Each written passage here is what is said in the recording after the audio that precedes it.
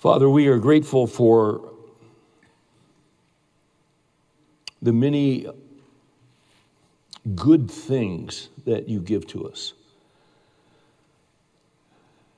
Every good and perfect gift comes down from you, James says, from the Father above. You've been incredibly good to us. We have so much. The man here this evening in the weakest position financially, well, most people in the world would look at him and say that he lives like a king. We have food, we have shelter, we have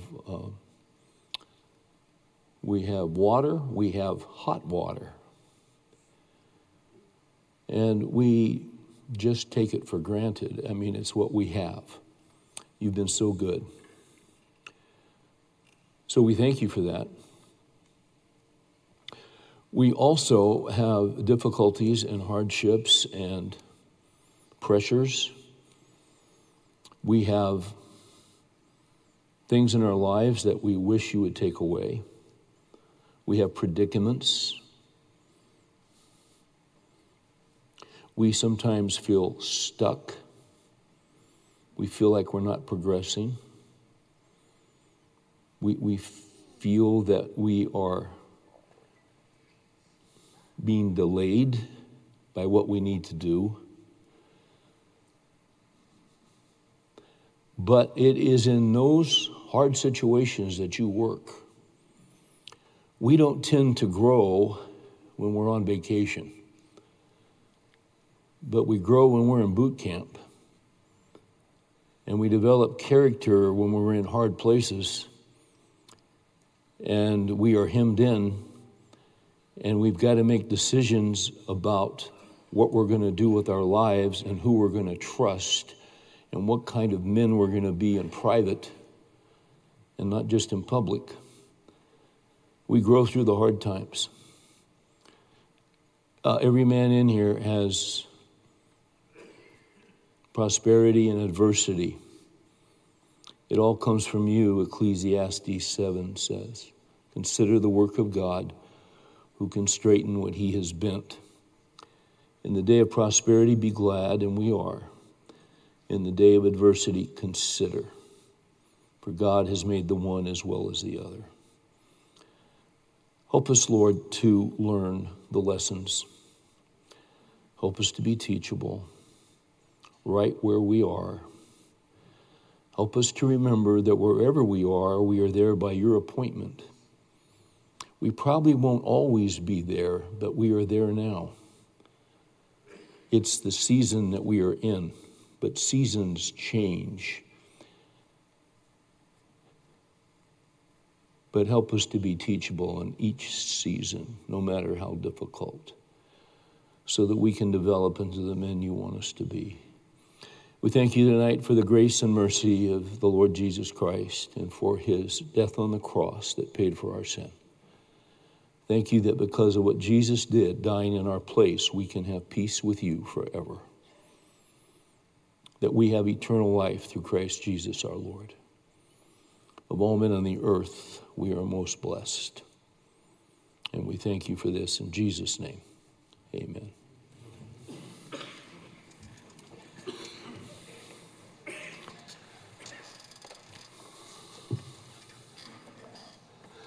So we are continuing in our study on the Ten Commandments. We're still camped on the seventh commandment. You shall not commit adultery. I'll just do a little short review, and I mean short.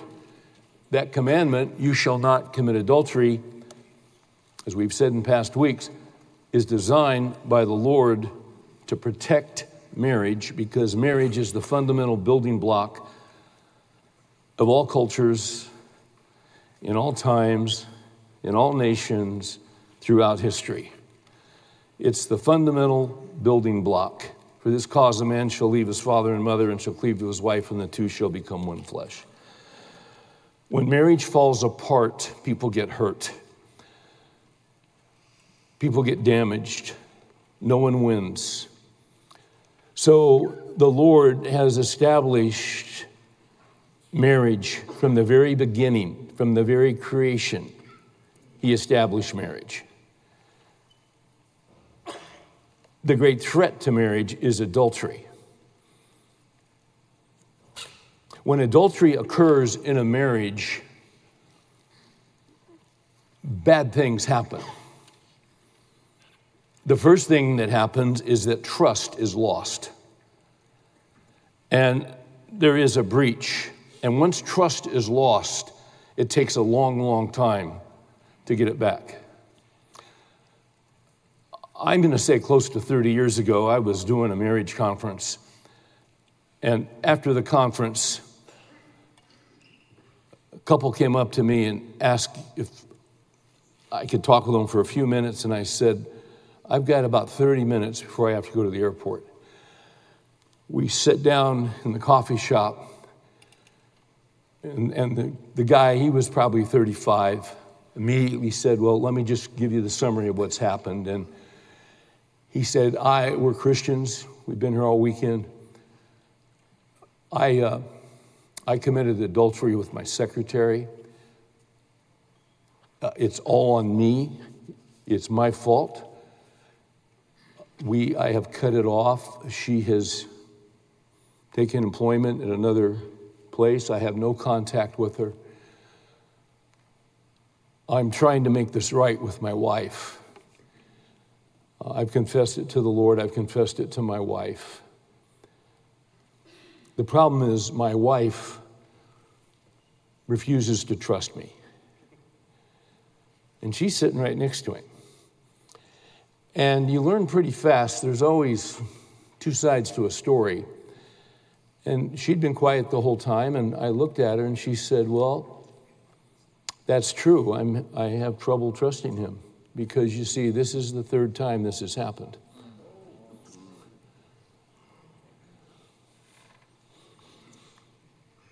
And I looked at the guy and I said to him, if the roles were reversed, would you be trusting her? I said, I don't even know you and I don't trust you. That's what I told him. I said that you would be sitting here expecting to be trusted. Because you see, number one, I was listening to you. And then your wife put in an interesting fact. And you see, I don't trust you at all. Because why didn't you come clean with the whole story? You only gave a portion of the story.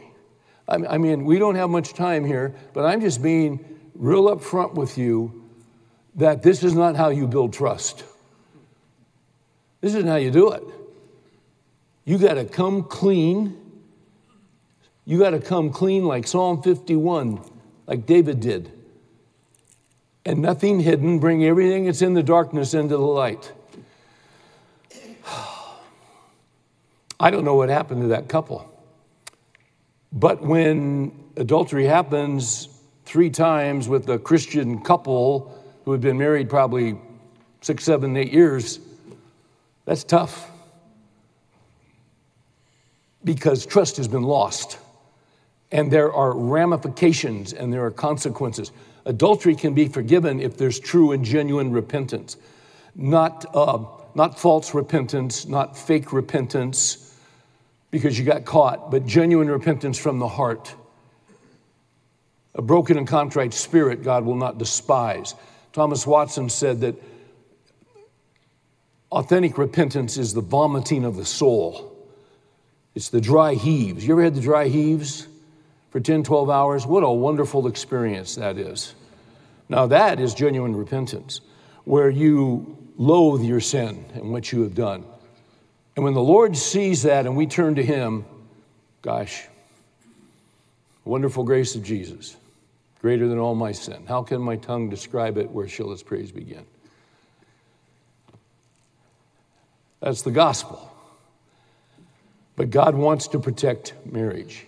He can heal marriages where adultery has taken place, but there's got to be honesty. Tonight, the title of this message is Running Away from Cheap Sex. It is a paraphrase of 1 Corinthians 6:18, which simply says, flee immorality. Flee immorality. Now, how in the world did I come up with running away from cheap sex? Well, because I've been reading a book called Cheap Sex by a guy named Mark Regnerus, who is a researcher with a study tank out of the University of Texas. He just does research and reports the facts. And this is a fascinating book because he talks about the state of marriage and the sexual climate in our country at this moment in time. On the flap, it says, sex is cheap. Coupled sexual activity has become more widely available than ever. Cheap sex has been made possible by two technologies that have little to do with each other: the pill and high-quality pornography. And its distribution has been made more efficient by a third technological innovation, online dating. Together, they drive down the cost of real sex and in turn slow the development of love, make fidelity more challenging, sexual malleability more common, and have even taken a toll on men's marriageability. And in the early sections, he just talks about the history of marriage. It used to be that the only way that a man, and men have very strong sex drives, that the only way a man could fulfill that sex drive, generally speaking, was to get married. There was no digital porn, there was no online dating, there was, for thousands of years, you would hit 15 or 16 and you were a marriageable young man, and it was time to go to work and it was time to have a family, because most men would die by the time they were in their 40s.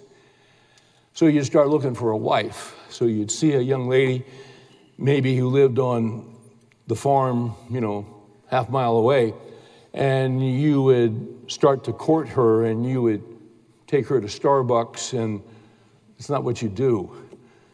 If you wanted to go get with her, you had to ask permission of her father, and then you would go over and sit on the front porch with her father and her mother and her 14 brothers and 16 sisters and 97 cousins. You were never by yourselves. Never. Until your wedding night. So in order to win her, you had to be responsible, and you had to take initiative, and you had to demonstrate your character, and you had to make a commitment, and they would check you out, and they would ask family members. You were already known because you're in a small community, and everybody talks in a small community. But see, those days are gone.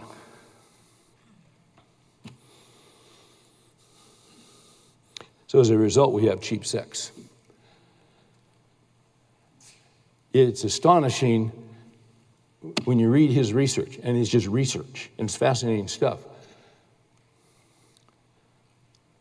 How many couples who start a relationship, it's amazing how many couples have sex the first or second time they're together. It's amazing how many have sex before they ever have a relationship. It's what's called a hookup culture. You'll just meet at a party or a bar and you just hook up. You may not even know last names. It's where we are. Marriage is on the decline. We're not replacing our birth rate. Sex is cheap. Women are giving it away to irresponsible guys. And some guys who are responsible. But it's the total breakdown of what God designed for marriage in our culture. That's where we are.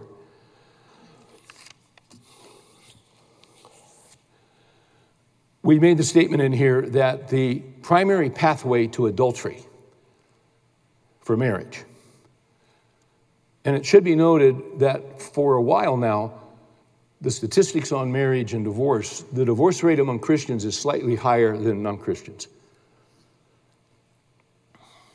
It's a tragedy.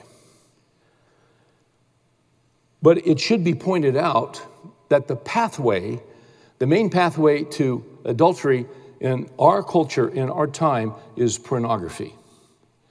Now, as we begin tonight, I want to give you 2 principles, and I want to give you 5 observations. It's a lot of stuff. So let's dive into this stuff as we talk about running away from cheap sex. First principle. So 2 principles up front, and then 5 observations. The first principle: the more you engage with pornography, the more desensitized you become to sin. All sin. I'll say it again. The more you become engaged with pornography, the more desensitized you become to sin. I mentioned the website Covenant Eyes. It's designed to help men fight pornography. It's an excellent site with many resources and helps. You can download something they put together called the Porn Circuit. It's a 90-day program that'll walk you through steps to help you in fighting pornography in your life. I'll just quote a couple of things. They have a section called the broadband stream of pornography. Our modern culture delivers a constant flood of sexualized media and pornography that wears at the banks of the mind. In decades past, pornography was limited in availability, especially to minors, but the advent of the internet ensures hardcore and fetish porn is always available to an ever younger audience. They quote a psychologist, Al Cooper, who said the modern allure of pornography was driven by a AAA engine, 3 A's. Porn is available, it is affordable, and it is anonymous. They have some statistics, some graphs. It's heartbreaking. The largest consumers of internet pornography are kids ages 12 to 17. A couple of stats. 9% of girls and 15% of boys in this range have seen child pornography. Child pornography. That anyone would see child pornography. 18% of girls and 32% of boys have viewed bestiality on the internet. That's 1 out of 3 boys between 12 and 17. That's astonishing. That's tragic, because those images never leave your mind. 57% of the girls and 83% of the boys have seen group sex on the internet.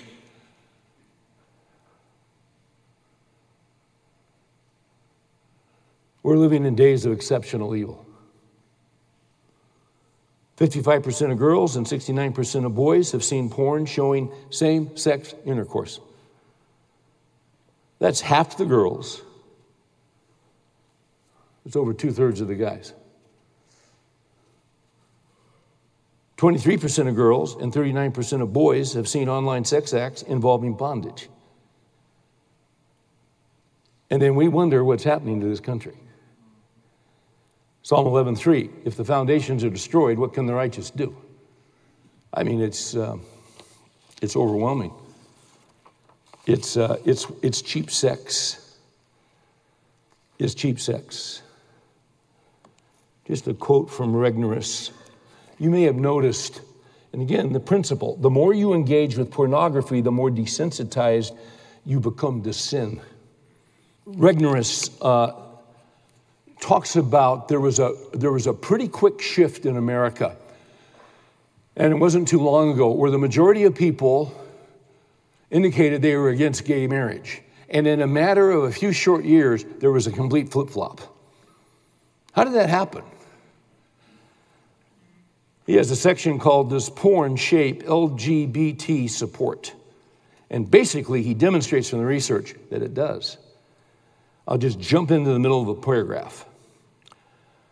Of the men who view pornography every day or almost every day, 43% strongly agreed that gay and lesbian marriage should be legal, compared with around 12% of those whose porn use patterns were either monthly or less often than that. So the more you engage with it, the more desensitized you become. And see, this desensitization has been going on for quite a while. So I did this book in 1990 called Point Man, and I'm revising it. I mentioned this to you. And this past week I was working on the chapter called Real Men Don't. There was a book out a long time ago, Real Men Don't Eat Quiche. And they had some funny lines in there. Real men don't call for a fair catch. I like that too. Real men don't get manicures. Real men, anyway, it's messing around. Well, I was writing on real men don't commit adultery. And I'm just going through it, and I'm trying to update some stories and all that. And there was a section in there I'd forgotten that was in there. And it was called desensitization. And I thought, well, that's interesting because, see, the stuff I'm teaching tonight, I was supposed to teach last week, but I lost my voice entirely, so I didn't teach it. But I had this stuff on desensitization, and there it was in Point Man, and I'd forgotten about it. And I was talking about adultery and how we kind of gloss it over and we varnish it and it's no big deal. Hey, it's this, there's a sexual revolution. It's okay as long as it doesn't hurt anybody. And, it doesn't have to hurt anybody. It's just two adults, consenting adults. It's okay, And, you meet and you have a dinner and you go to a hotel and you have your wine and your romantic dinner. And then you go up quietly to a room. And at a certain point, the man inserts his penis into her vagina. And I read that. I'd forgotten I had that in there. I put that in there 30 years ago. I remember I was shocked that the publisher didn't take it out. But the reason John Van Diest didn't take it out was the next line. I said, the reason I just made that statement, which I'm sure shocked you, is to prove that we've been desensitized to adultery. Because by reading that last statement, we're more offended by the fact that I use the word penis and the word vagina than we are by the word adultery. Because we just varnished it. It's just got layers of varnish and it's no big deal. But you see, it is kind of shocking. My gosh, that's kind of... And it is shocking. And it's stunning. And it is a gross betrayal of a sacred relationship. Let me give you a second principle. The second principle. So does all of this exposure, what these kids are seeing on porn, the more porn you see, does it desensitize? Yes. It can't help but desensitize. So what happens is you become comfortable with sin and you become comfortable with more and more and more sin. Most guys who get into porn just don't stay where they are. Some do, but the majority have got to have more and more and more titillating and more violence and more all kinds of stuff because the thrill is gone. Second principle. The more that you are engaged with Scripture, the more you are able to discern between good and evil. Let me say that again. The more you are engaged with Scripture, the more you are able to discern between good and evil. We're going to go to Hebrews 5. And don't go there yet. I want to make a statement. I have been shocked, and I've said it before in here, with all the presidential politics and the division, and it's everywhere. It used to be that Christians, as a whole, generally speaking, in past years have been united on who they'd vote for. That's all out the window. We saw it in the last election. What's astonishing to me is how many Christians I've run into in Bible-believing churches who had a great aversion to one of the candidates, who has actually proven himself to be pro-life. They had no problem voting for the candidate who had a history of approving abortion and partial birth abortion and the dismemberment and decapitation of children in the womb. And now the true colors are coming out this past week. They're not stopping there. They're not stopping in the womb. They don't care if the baby is born. They'll still kill it. I'm amazed how many Christians who sit in Bible-believing churches don't like the language of this guy over here, and I would agree. He's no Billy Graham. But I would also say, look at who you're supporting. Look at the wickedness, look at the evil, look at the absolute murder of children. What in the world are you thinking? They're not thinking, and I'll tell you what else they're not doing. They are not interacting with Scripture. But what happens is Christians who are just Christian in name only, and as we said last week, you might revere the Bible, but you don't read the Bible, you're in trouble. Let's go to Hebrews 5, and I'm going to just show you the verse, and we'll come back to it later. In Hebrews chapter 5, this is all about desensitization. And when we're not in the Word of God, what happens is we get overwhelmed by the world and by the world's thinking. For though by this time you ought to be teachers, you have need again for someone to teach you the elementary principles of the oracles of God, which would be contained in Scripture. And you have come to need milk and not solid food. For everyone who partakes only of milk is not accustomed to the word of righteousness, for he is an infant. But solid food is for the mature, watch this, who because of practice have their senses trained to discern between good and evil. If you're not in the Scriptures, you've got no moral compass. If you're not in the Scriptures, you will be overwhelmed by the world. Romans 12, don't be conformed to the world, but be transformed by the renewing of your mind. So it is absolutely critical that we be feeding on Scripture in order to fight off. Because in Scripture, I find out what God says and I find out what God thinks. And He's the authority. And He is righteous and He is good and He is just. There is no injustice with God. He is morally pure. He is holy. Holy, holy, holy is the Lord God Almighty. How blessed is the man who walks not, Psalm 1. How blessed is the man who walks not in the counsel of the wicked, nor stands in the path of sinners, nor sits in the seat of scoffers. That's the world system. That's whatever websites you look at. That's whatever university you went to, unless they were built on the Word of God and still preach the Bible. It's secularization. And see, it's just constant. It's constant. It's constant. You breathe it in. Our kids breathe it in. The only way to counter it is by interacting with the Word of God and putting it in our hearts and minds, because then I'm in alignment with what God says, with what God says in the Ten Commandments. What does God say righteousness is? You see? Not some guy who went to the University of Waccha and got a medical degree and is a governor. You know, they're mass murderers. That's what they are. They're killers. They're highly educated, well-paid, sophisticated killers who bathe in the blood of babies.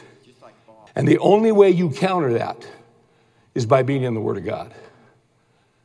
Okay, those are the first two principles. So we'd start light tonight. Okay? Now, let me give you 5 observations. And here we go. I'm going to give them to you, then we'll come back and work them through. Number 1. So what are we talking about tonight? Running away from cheap sex, which is another way of saying 1 Corinthians 6:18, flee immorality. Run from it. Run from adultery. Run from porn. Get out of there as fast as you can. All right, here's number 1. We flee immorality by killing sin. We flee immorality by killing sin. I'll come back to it. Here's number 2. We flee immorality by focusing on God's grace. Here's number 3. We flee immorality by removing options. We flee immorality by removing options. Number 4, we flee immorality by refusing to drink milk.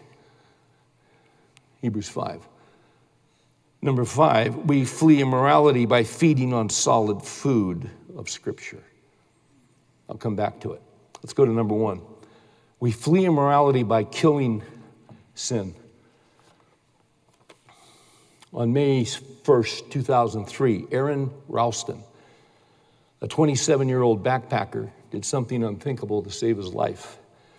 After being pinned for 5 days by an 800-pound boulder in a remote Utah canyon, he took his dull pocket knife and cut off his right arm to free himself. He tried chipping away at the rock at first, but it wouldn't budge. Finally, he realized that he had only 2 choices. Either he must cut off his arm or he would die. On the 5th day, hungry and dehydrated, he sawed through the flesh just below the elbow in order to free himself. He walked out of that canyon without his right arm, but with his life. This is the exact picture that Jesus gives us when telling us how to deal with sin that remains in our lives. And Tom Ascol, A-S-C-O-L, has written this article called Kill Your Sin. And then he quotes from Matthew 5.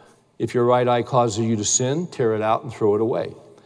For it is better that you lose one of your members than that your whole body be thrown into hell. And if your right hand causes you to sin, cut it off and throw it away. For it is better that you lose one of your members than that your whole body go into hell.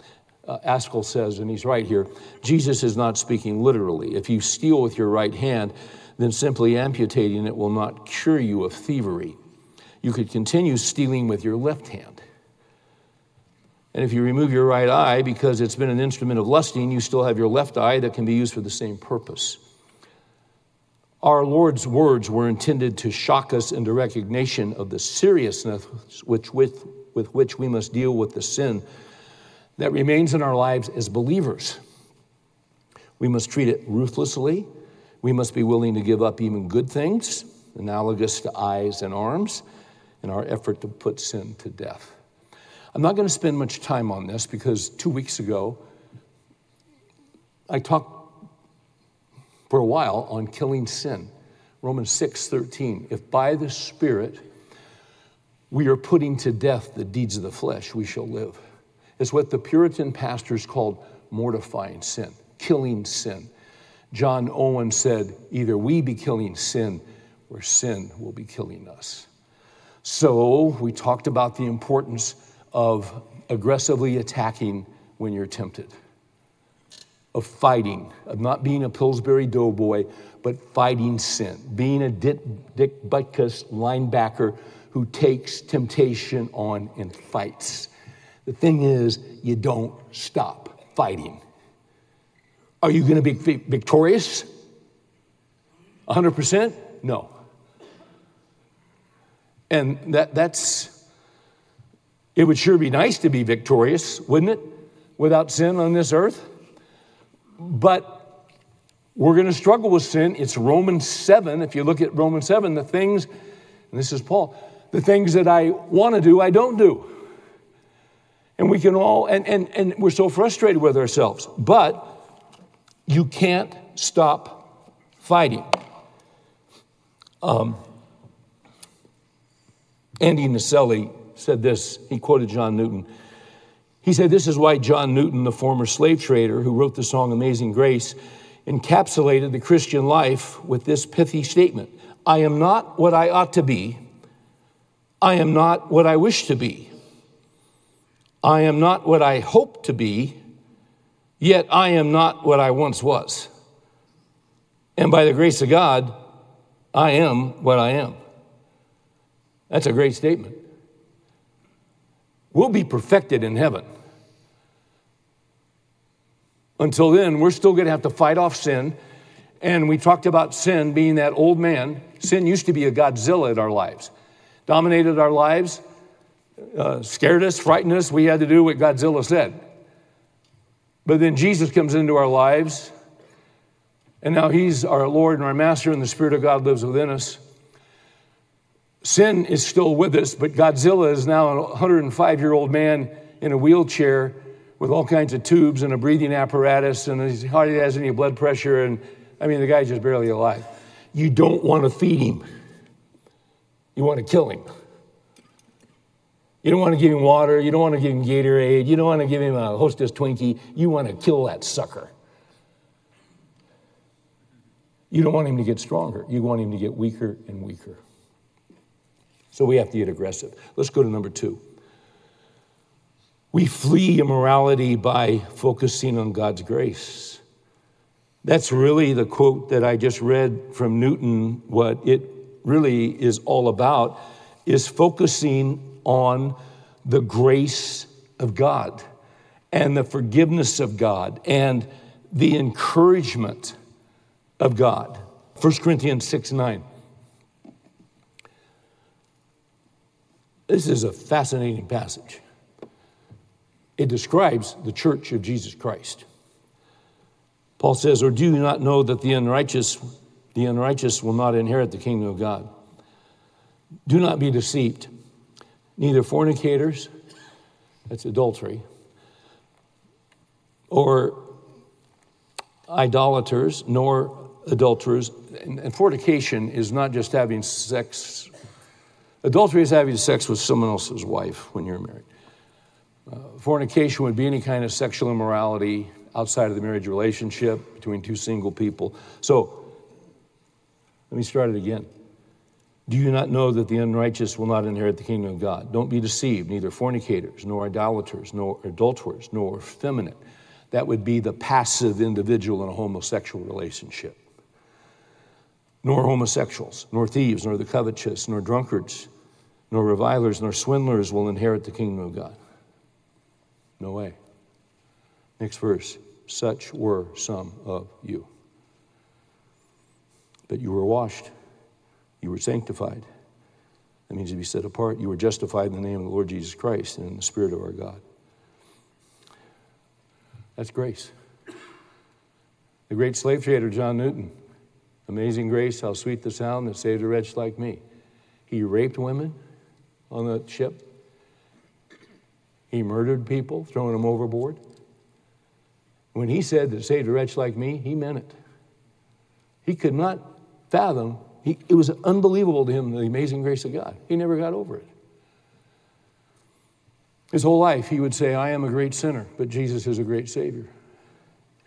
Could he have not been locked up, completely locked up with regret and remorse so that he never accomplished anything for the kingdom? Absolutely. He could have been paralyzed by his past. But you see, you flee immorality by focusing on God's grace and what Jesus has done. Romans 8:1. There is therefore now no condemnation of those who are in Christ Jesus. That's a verse you want to get tattooed on your forehead. No condemnation. And every time you feel condemned, you quote Romans 8:1. There is therefore now no condemnation to those who are in Christ Jesus, and I'm in Christ Jesus.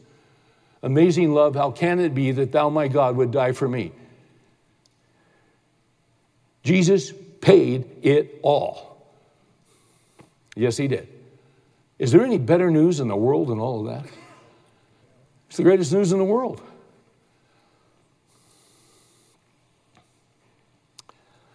Number 3. We're talking about running away from cheap sex. We're talking about fleeing immorality. Here's number 3. You flee immorality by removing options. By removing options.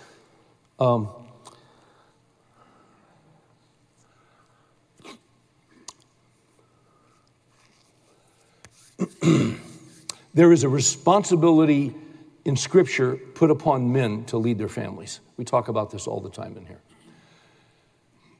There is a responsibility to give, to impart wisdom. There is a responsibility given to men to train their children up in the discipline and admonition of the Lord.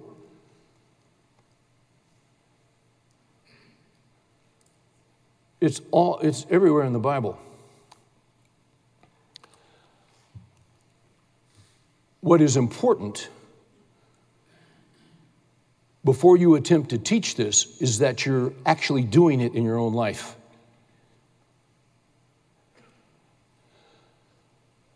So much of the Christian life is making choices and saying no to wrong and saying yes to what God says is right. The lie of our culture is you can have it all, you can do it all, you can experience it all. No, you can't. You don't want it all. Why would you want it all? What you want is what God wants.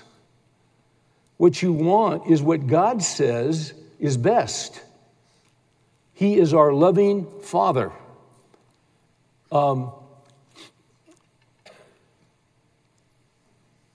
Part of the fruit of the Spirit, Galatians 5, you might want to flip over there for a minute, 5:19 of Galatians. Now the deeds of the flesh, and the flesh is not your skin. It's that residue of sin that still lives within us. It's that emaciated old man in the wheelchair with the tubes that you don't want to feed, okay? It's the sin nature. Now, the deeds of the flesh are evident, which are immorality, impurity, sensuality, idolatry, sorcery, enmities, strife, jealousy, outburst of angers, disputes, dissensions, factions, envying, drunkenness, carousing, things like these, which I forewarn you, just as I have forewarned you, that those who practice, just keep doing it, don't have a problem with it, you just keep doing it, they will not inherit the kingdom of God. Why? Because the Spirit of God's not within them. They haven't been regenerated. Now watch 22. But the fruit of the Spirit is love, joy, peace, patience, kindness, goodness, faithfulness, gentleness, self-control. Against such things there is no law. When I say here in number 3, flee immorality by removing options, I'm talking about the concept of self-control. And let me give you 2 ways that fathers and grandfathers should do this. Let me give you 2 verses. The first one is Job 31, verses 1 and 2, where, you know, we hear people, I just want to keep my options open. No, you don't. You want to remove options. You have to remove options in your life. I've used this illustration many times. If you and your wife didn't communicate about how you were using the Visa card and the bill comes in and you try to pay it off every month and you're $800 over and you're looking at the budget and paying bills and you're $800 short, is it an option for you to go down to the 7-Eleven with a handgun and stick them up and rob 7-Eleven and say, I don't want everything, just give me $800? That's ridiculous. You wouldn't do. I mean, looking around, most of you have removed that as an option. A little humor there, 6-0, little humor. Anyway, just a little humor. Yeah, armed robbery is not an option for you.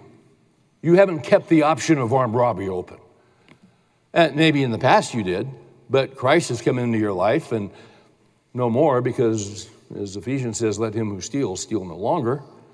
Why? Because Christ is in you and you're a new creation and Jesus is in you. You don't do that anymore. You see, you've removed the option. Job 31, Job says, I have made a covenant with my eyes that I will not gaze upon a young woman in lust. That's not an option for him anymore. Now, that's our natural tendency. Whatever the situation, you see a gal, you see something, a picture, you know exactly what I'm talking about. I will not gaze upon a young woman in lust. You remove that as an option, and those around you who know you and who watch your life see it. You're teaching by your life. You're teaching by your character. You're teaching by your choices. Now, you teach with your lips, but you're also teaching with your life. Another one would be Psalm 101, verses 2 and 3. And this certainly applies to our day with pornography and pay-per-view movies that come into our homes through these channels. Psalm 101, verses 2 and 3. I will walk within my house in the integrity of my heart. I will set no worthless thing before my eyes. Psalm 101, verses 2 and 3. I'll walk within my house in the integrity of my heart. It's easy to do when everybody's up. It's easy to do when grandma's there. When you're watching TV with grandma. It's easy to do when all the kids are there and the grandkids. You're not going to set any worthless thing before your eyes. But when everybody's in bed and you're there by yourself, there's the temptation. And what has to happen is you kill sin by removing options. That's not an option for me anymore. That's fighting sin.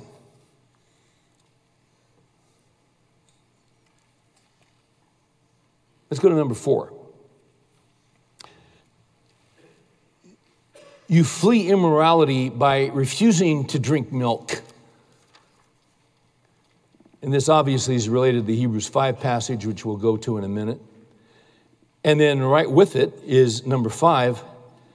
You flee immorality by feeding on the solid food of Scripture. Now, let's go back to Hebrews one more time. Because we talked last week, actually 2 weeks ago, we talked about anorexia and we talked about bulimia in the Christian life. In the Christian life, anorexia, well, let's talk about it just in real life, physically. It affects primarily young women. And for whatever reason, they see themselves in the mirror and they think they're overweight and obese. They're not. No one else thinks that, but they do. And they begin to starve themselves. And it's a tragic thing to watch. Some of you have had this happen in your families, and it's heartbreaking. It kills young girls, young women. Now, how can you be anorexic spiritually? You can be anorexic spiritually by revering the Word of God, by having a Bible, by going to a Bible teaching church. But you revere the Bible, but you never read the Bible. You never feed on the Bible. That's anorexia. Keep your finger, if you're in Hebrews 5, keep it there, but then also turn over to Matthew 4:4. Because in Matthew 4:4, what is happening in Matthew 4:4 is that Jesus is being tempted by Satan. Matthew 4, then Jesus was led by the Spirit into the wilderness to be tempted by the devil. And after he had fasted 40 days and 40 nights, he then became hungry. Now watch this. And the tempter came and said to him, if you are the Son of God, command that these stones become bread. But he answered, it is written, man shall not live on bread alone, but by every word that proceeds out of the mouth of God. Then the devil took him into the holy city and had him stand on the pinnacle of the temple and said to him, if you're the Son of God, throw yourself down, for it is written. Notice how Satan uses Scripture. He'll twist it. He will command Satan knows more Scripture than you do.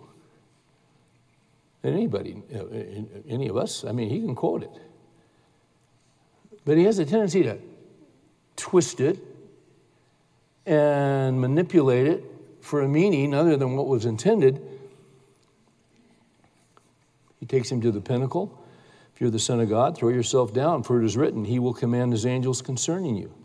And on their hands they will bear you up so that you will not strike your foot against a stone. Jesus said to him, on the other hand, it is written, you shall not put the Lord your God to the test. You don't want to debate the Word of God with God. You don't want to do that. Because he wrote the book.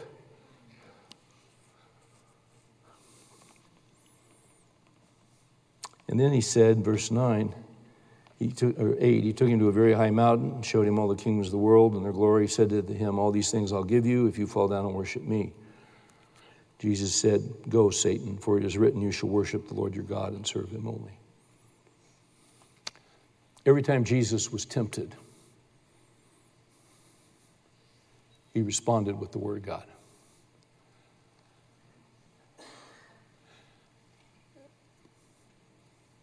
If you don't know Scripture, you can't fight off sin. You can't do it.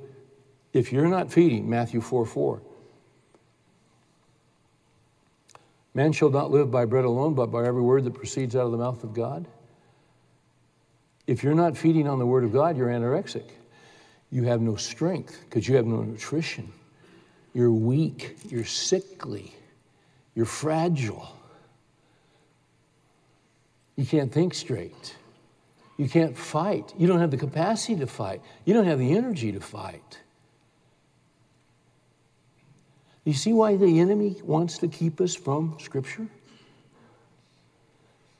It's amazing to me, every time I go to pick up my Bible in the morning, I get resistance. Or I get distracted. Or I get, every time. Every time.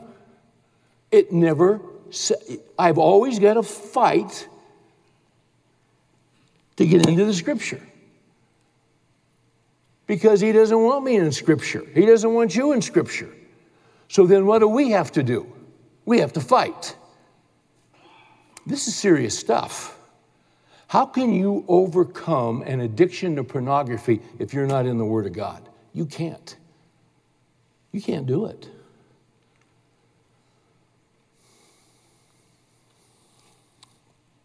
And then we talked about bulimia. Bulimia is where someone binges, eats the entire Thanksgiving turkey and all the dressing and mashed potatoes, and then they excuse themselves and, go into the restroom and vomit it all up. Well, that's no good either because there's no nutrients. All the nutrients are out of the system. There's no digestion. There's no digestion. A spiritual anorexic is someone who never reads the Word of God. A spiritual bulimic is someone who hears the Word of God but doesn't do the Word of God. They don't apply it to their lives. Now, what you have in Hebrews 5 is a balanced nutritional program in Hebrews 5. That's what you got. If you go back to Hebrews 5, you will notice that Hebrews 5 follows Hebrews chapter 4. Now, you don't get this kind of teaching in many places. I like to state the obvious. We've read 5, we'll go back to 5. I want to read 4. It's interesting to me that in 4:12, you read this. For the word of God is living and active and sharper than any two-edged sword. What do you do with a sword? You fight. You fight.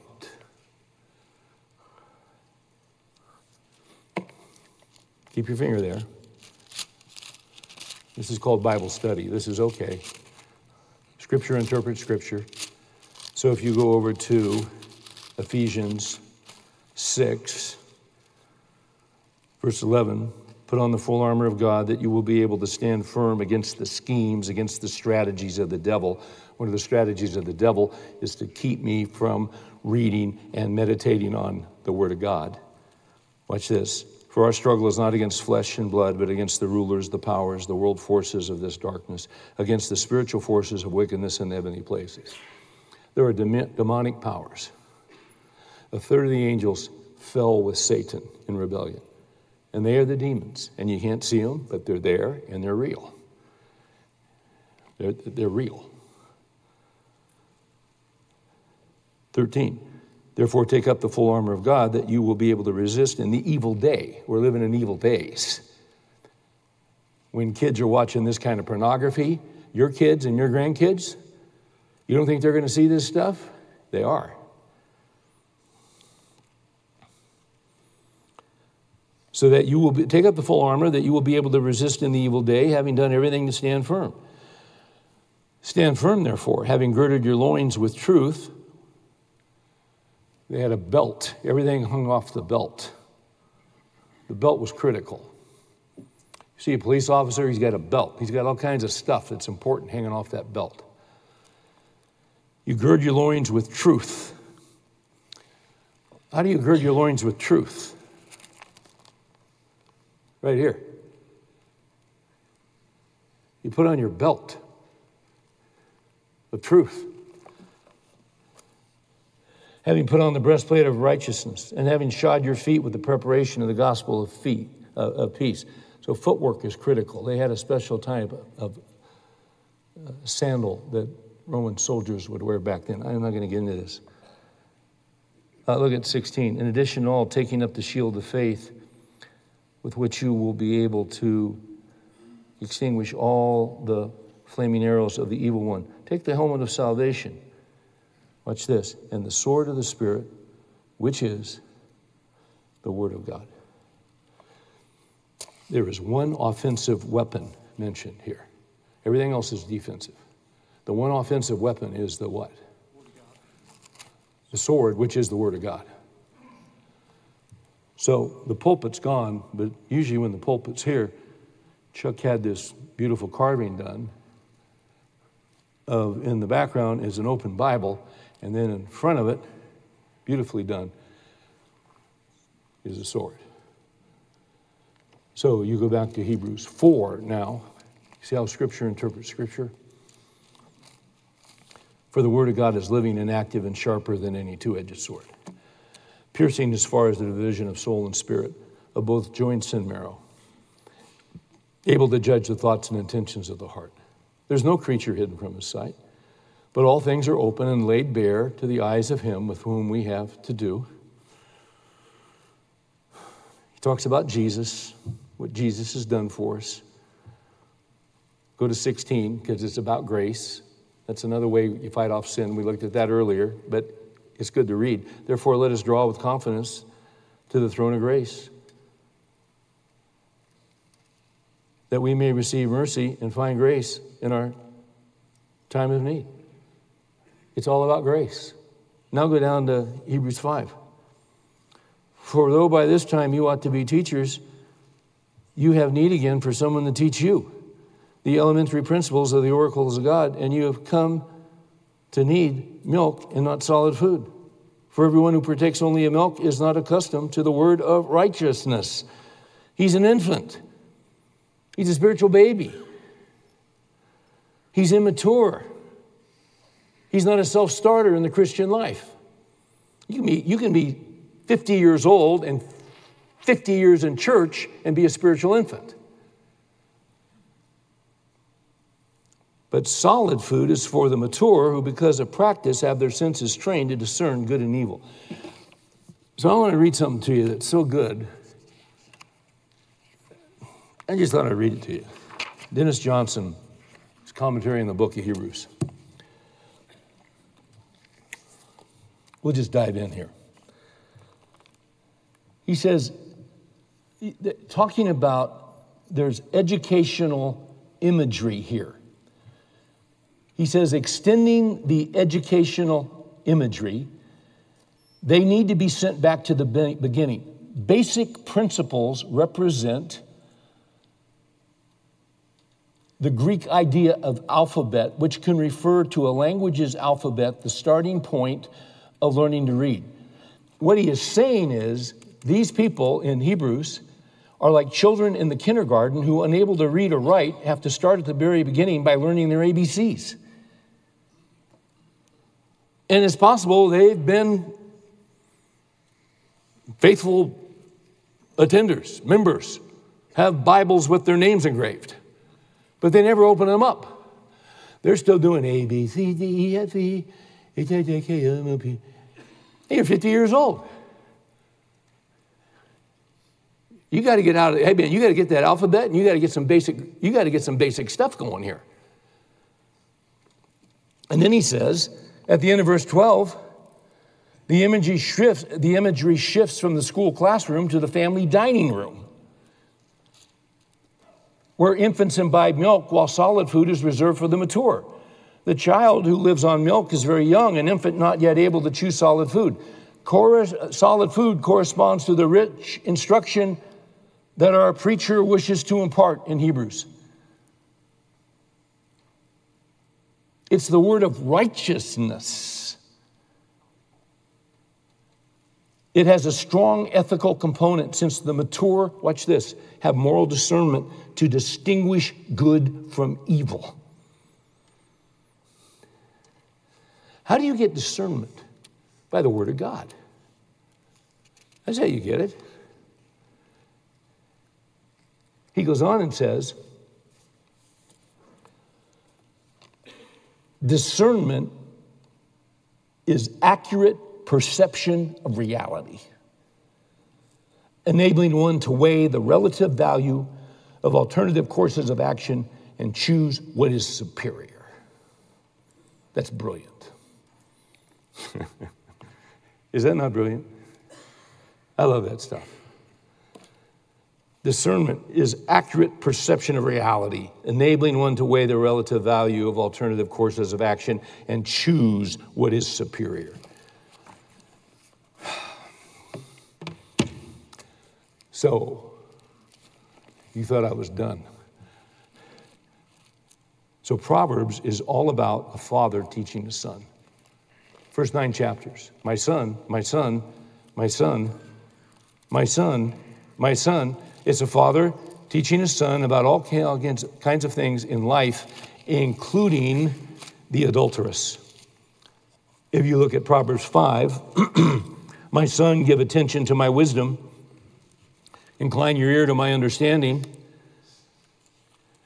Watch this, verse 3. The lips of an adulteress drip honey, and smoother than oil is her speech. But in the end, she is bitter as wormwood, sharp as a two-edged sword.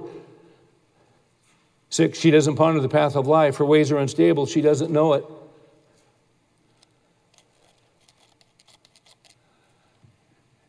You know what he's doing? He's instructing them about sexual immorality and adultery. And he is describing to them the snares and the temptations and the enticements. And now he's going to tell them what's going to happen if you follow this and you end up in this. Verse 8, keep your way far from her. Don't go near the door of her house. They didn't have digital porn back then. They just had cheap women.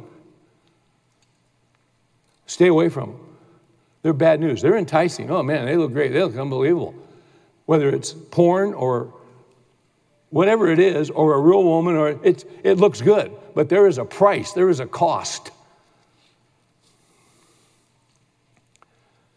Don't go near her house, or you will give your vigor to others and your years to the cruel one. Strangers will be filled with your strength. 11, you will groan at your final end. Look at 18. Let your fountain be blessed. Rejoice in the wife of your youth. As the loving hind and the graceful doe, let her breast satisfy you at all times. Not somebody else's breast, her breast. This guy over here just woke up. What was that verse? What was that verse? It's in Proverbs. Proverbs 5, verse 19. Then he goes in 6. He talks about adultery again. 6:24. Observe the commandments of your father. In 24, to keep you from the evil woman, from the smooth tongue of the adulteress. Don't desire her beauty in your heart. Whether magazines or images or online or there's you gotta cut your options. You got to walk away. Look at 32:6. The one who commits adultery with a woman is lacking sense. He who would destroy himself does it, and you'll destroy your family. And then in 7, he goes on. I saw the young men lacking sense, 7:7. He sees the woman in the middle of the night. 18, come, let us drink our fill of love until morning. My husband's gone on a journey. 19, he won't be back till the full moon. With many persuasions. 21, she entices him with her flattering lips. She seduces him.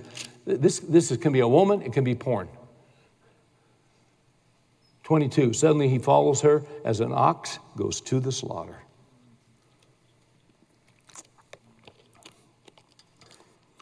What's discernment? Discernment, this is what he's trying to do, is give his son discernment. It's laying out the alternatives and the ability to choose the best.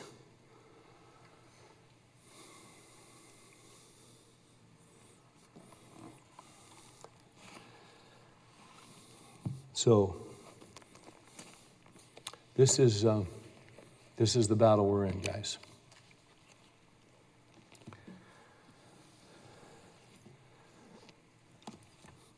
I need to say this again. When you talk about porn, I have to say this because it's absolutely true. With pornography, for the Christian, there's embarrassment and shame and humiliation. We don't want anyone to find out. But what you have to do with this is go public. Not public, but you got to tell someone else. The only way that I've seen guys break this chain of pornography is to confess to a brother in Christ. As James instructs us, he makes it real clear in James 5:16. Because what will happen, this thing, you feel terrible about it, you confess it to the Lord, and Lord, I'll never do it again, and then you do it again, and it comes back, because the enemy won't let you, he'll just drive you nuts. 5:16, therefore confess your sins one to another, pray for one another that you may be healed. The effective prayer of a righteous man can accomplish much. The only guys I've seen break the chain of pornography have done what they didn't want to do. They go to a brother they can trust. They confess their sin. And you don't want to do that because you're ashamed and you think he'll reject me. If he's a mature guy in Christ and you know he can keep a confidence, he won't reject you, he'll embrace you. And he'll honor you for being so honest because he knows how hard that is. And then, once again, you start praying for one another. You start meeting. You get the covenant eyes stuff on your devices, and you get accountable, and he gets a readout of your history. You get a readout of his every month. You start checking in with each other. How you doing in the Word of God? How you doing in the Scriptures? You see? And what happens is you start to grow. There are two things you can't do by yourself. You can't get married by yourself. I mean, at least not yet. I'm sure that's coming. The second thing you can't do by yourself, you can't live the Christian life by yourself. You can't do it. Jesus sent them out 2 by 2. Galatians 6:2. Bear one another's burdens and thus fulfill the law of Christ. There's freedom, and it's around the corner. We just have to take the hard step. Let's pray. Thank you, Father. This is a battle. It is, and we can't win it by ourselves. Well, I thank you, Father, that I thank you that in Romans 8, it tells us that the Spirit of God prays for us with groanings too deep for words. And then later in that same passage, it tells us that Jesus is seated at your right hand, and that Jesus prays for us and makes intercession for us forever. So not only is the Spirit of God praying for us, but Jesus prays for us. We belong to you and we love you, but we are weak. We need your help. I pray for each man that whatever step needs to be taken, that they will know that you are with them and not against them, and that they will trust you to take the right step and lead them to the right individual if this is what needs to be done, and that you'll make a way and you'll make a path, and that you will lead them from immaturity to maturity. That's what you desire for every one of us. Thank you for your grace and mercy and kindness and graciousness to us. You're for us. And we thank you for that in Jesus' name. Amen.